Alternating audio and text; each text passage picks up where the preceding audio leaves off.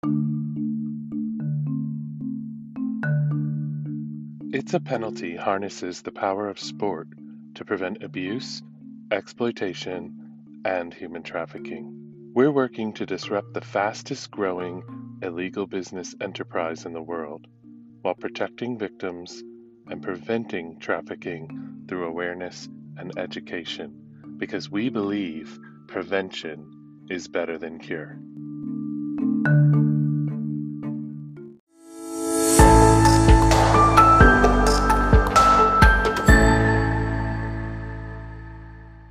So, hi everybody, welcome to It's a Penalties podcast. And I am Sarah De Cavalier, the CEO of It's a Penalty. And my guest today is Sam, who's known as Sharmila Vijay Kumar, Chief Operating Officer of Rehab's Daughters, one of our partners. Sport brings people together. We stand with It's a Penalty against the exploitation and trafficking of vulnerable people. It's a Penalty was amazing for us because of the scope, the passion, and the clear direction around human trafficking. We're enlisting the help of the community and our business partners so that we can teach them to spot the signs of human trafficking. We support It's a Penalty in preventing human trafficking. These crimes will not be tolerated. It's a penalty. So welcome, That's Sam. right. So we were so grateful to have you on the panel during our launch of the What is Human Trafficking campaign featuring the actor Liam Neeson. Yeah, it was great to be there. Thank you so much for having me. It's such a great campaign. And tell us about your story, Sam, because I know you are a survivor of human trafficking. Yeah, obviously it's a cause near and dear to my heart, being that I was 16 when it happened to me. And, I came from an upper middle class family, and it wasn't that my home life was as challenging as it was that I was being bullied at school. I was one of those kids that was not, mainstream so much, as I preferred studying and reading to this day more than pretty much anything else. And, it led to a situation in which my, social skills weren't that well developed, and it was easy for me to be a target. And, I ran away from home because I couldn't figure out a better solution. And I was that typical statistic that within 24 hours of leaving the home, I had already been trafficked. So I left home, got a job at what I thought was a nightclub as a hostess. Turned out it wasn't, it was a brothel. And, I was forced to do all sorts of unconscionable things. And it actually took 9 months for a customer to help me to escape. But by that point, I was so broken and so completely beyond, the ability to help myself, that I allowed myself to be trafficked again, actually 3 more times, because honestly, I had no self-esteem left. I hadn't finished high school at that point, and I didn't have any, skills, right, for the job market. So, I have been super blessed to change that situation over the years, but it took a long time. And, every time I would go back to school. So I then graduated high school with the help of my family and a local church in West Virginia. Went off to college and ended up trafficked all over again because I made the mistake of telling people my story. So I was in Florida working at a club, and I was a chef, right? So I was going to culinary school, and I told them what had happened to me. And within a few days, I was servicing the clientele and being, basically threatened that I wouldn't make it through school if I didn't comply. And at a season when you have no self-esteem and you don't think you can stand up to people, especially in a very highly male-dominated environment, when you're extremely afraid of that, it's very easy to make really poor choices. And, I definitely felt coerced. And that ended in me being sold and isolated and dropping out of school again, and, trafficked again. But this time to different kind of clientele, right? And so I was sold at Super Bowl parties, I was sold at all sorts of things. And then, I was very lucky to have my church intervene again and basically hide me after I'd been beaten within an inch of my life. And it took years to sort of repair that damage. And,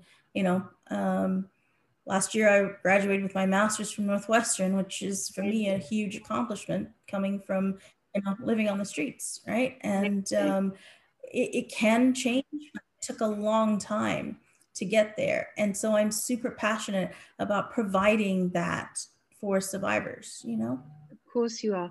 I mean, your story is, for people listening to this, it's just unimaginable what you've been through, and to have been trafficked 3 or 4 times during a period, of your life over those years. And for you to be where you are today, and the fact that you've turned that around, you've healed yourself up, you've got yourself a master's degree, and now you're helping hundreds of other girls in your situation, that were in your situation, is just, it's inspirational. Your story is inspirational. And the thing that really strikes me is, it was that church that reached out. There were people there that wanted to help you, weren't there, at that stage in your life when you were most desperate and most destitute? Yes. And honestly, I was in a situation, Sarah, where I could only hurt other people. I was so hurt that I wasn't even good at receiving help, right? And I think that that's, a key part of intervention work in human trafficking, is to understand that survivors often, are not in a place to trust help is a real thing.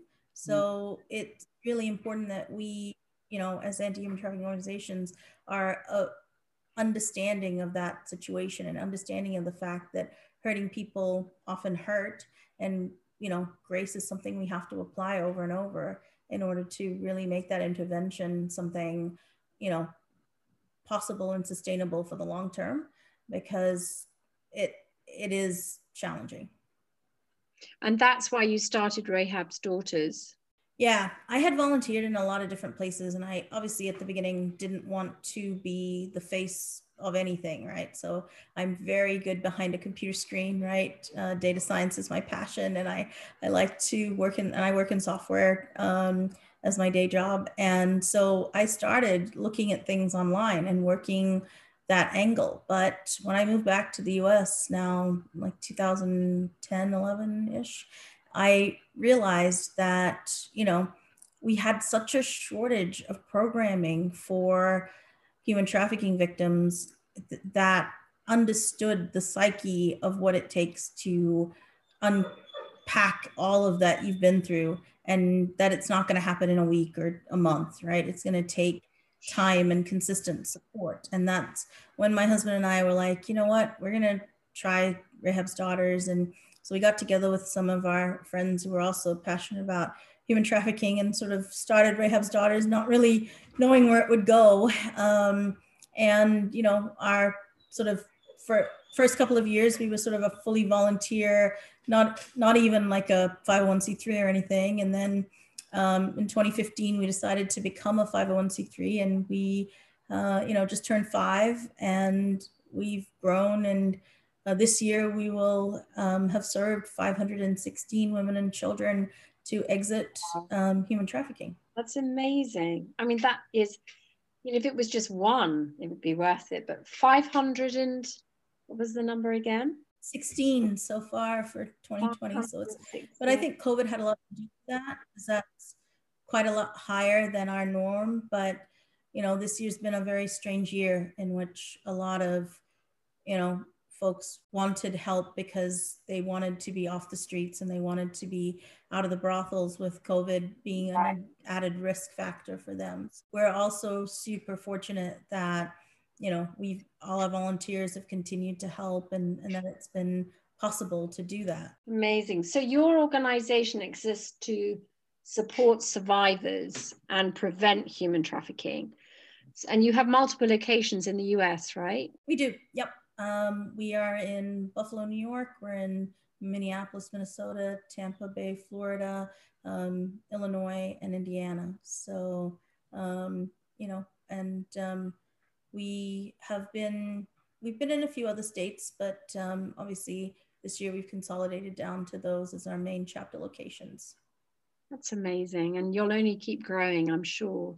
I mean, sadly, the need is there. And in response to COVID, it's going to be really needed, isn't it? Because the vulnerable are going to be even more vulnerable. That's been what the trend we've seen, right? That there's been an increased need just based on people wanting to, leave a situation that could be worse if they continue.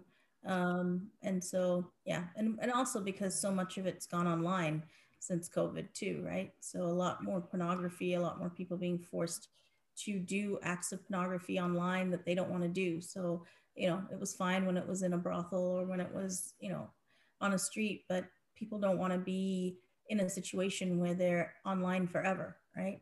Exactly.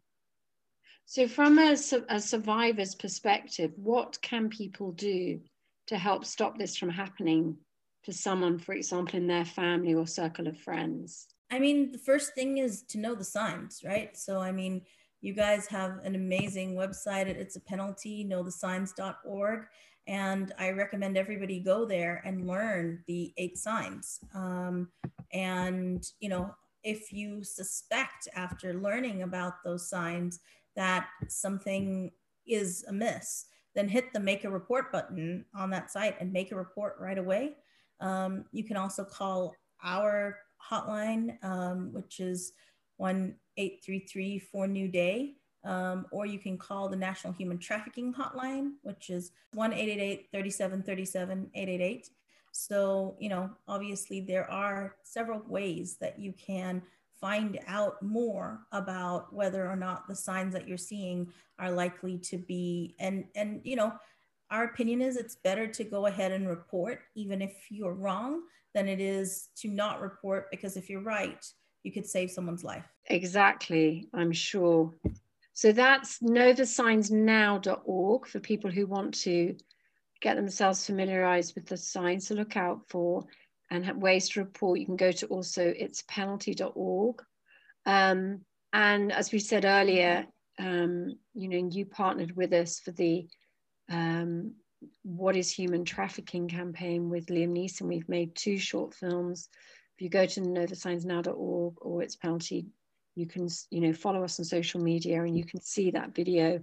It's already been seen by 3.5 million people just on social media, and it's now being shown on airlines, on Emirates and Cathay Pacific and American Airlines and Japan Air. So we want that film to get out far and wide because, as we were saying earlier, it's educating about what is human trafficking, but also the signs to look out for. So in other words, if someone is listening and they think they might be in a situation where they're being exploited and they need help, then what we're saying is call those hotlines, call the national hotline, call your hotline, go to It's a Penalty, make a report. If you click on make a report, it'll go through to this map of the world. Wherever you are in the world, you can put your cursor over that part of the world and it will come up with mechanisms by which you can make a report, whether you're a victim or whether you suspect you've seen something. And like you were saying, Sam, it doesn't matter how big or small if you suspect it, then call, because the more information that the law enforcers have, the more they're able to build a case and follow that up and rescue and rescue the victims and also arrest the offenders. Absolutely. Right. So it's much, much better to make the report and make sure that people understand that report. And,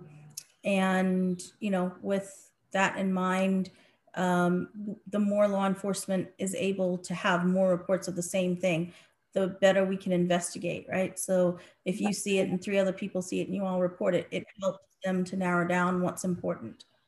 Exactly. So, Sam, how can people learn more about you and the work of Rahab's Daughters? Visit our website, rahabsdaughters.org. Amazing. And thank you so much for sharing your story. You are an inspiration, Sam, and the work you and your husband have done to build your project, Rahab's Daughters, to where it is today after only 5 years is amazing. And we are so privileged to have you as one of our partners.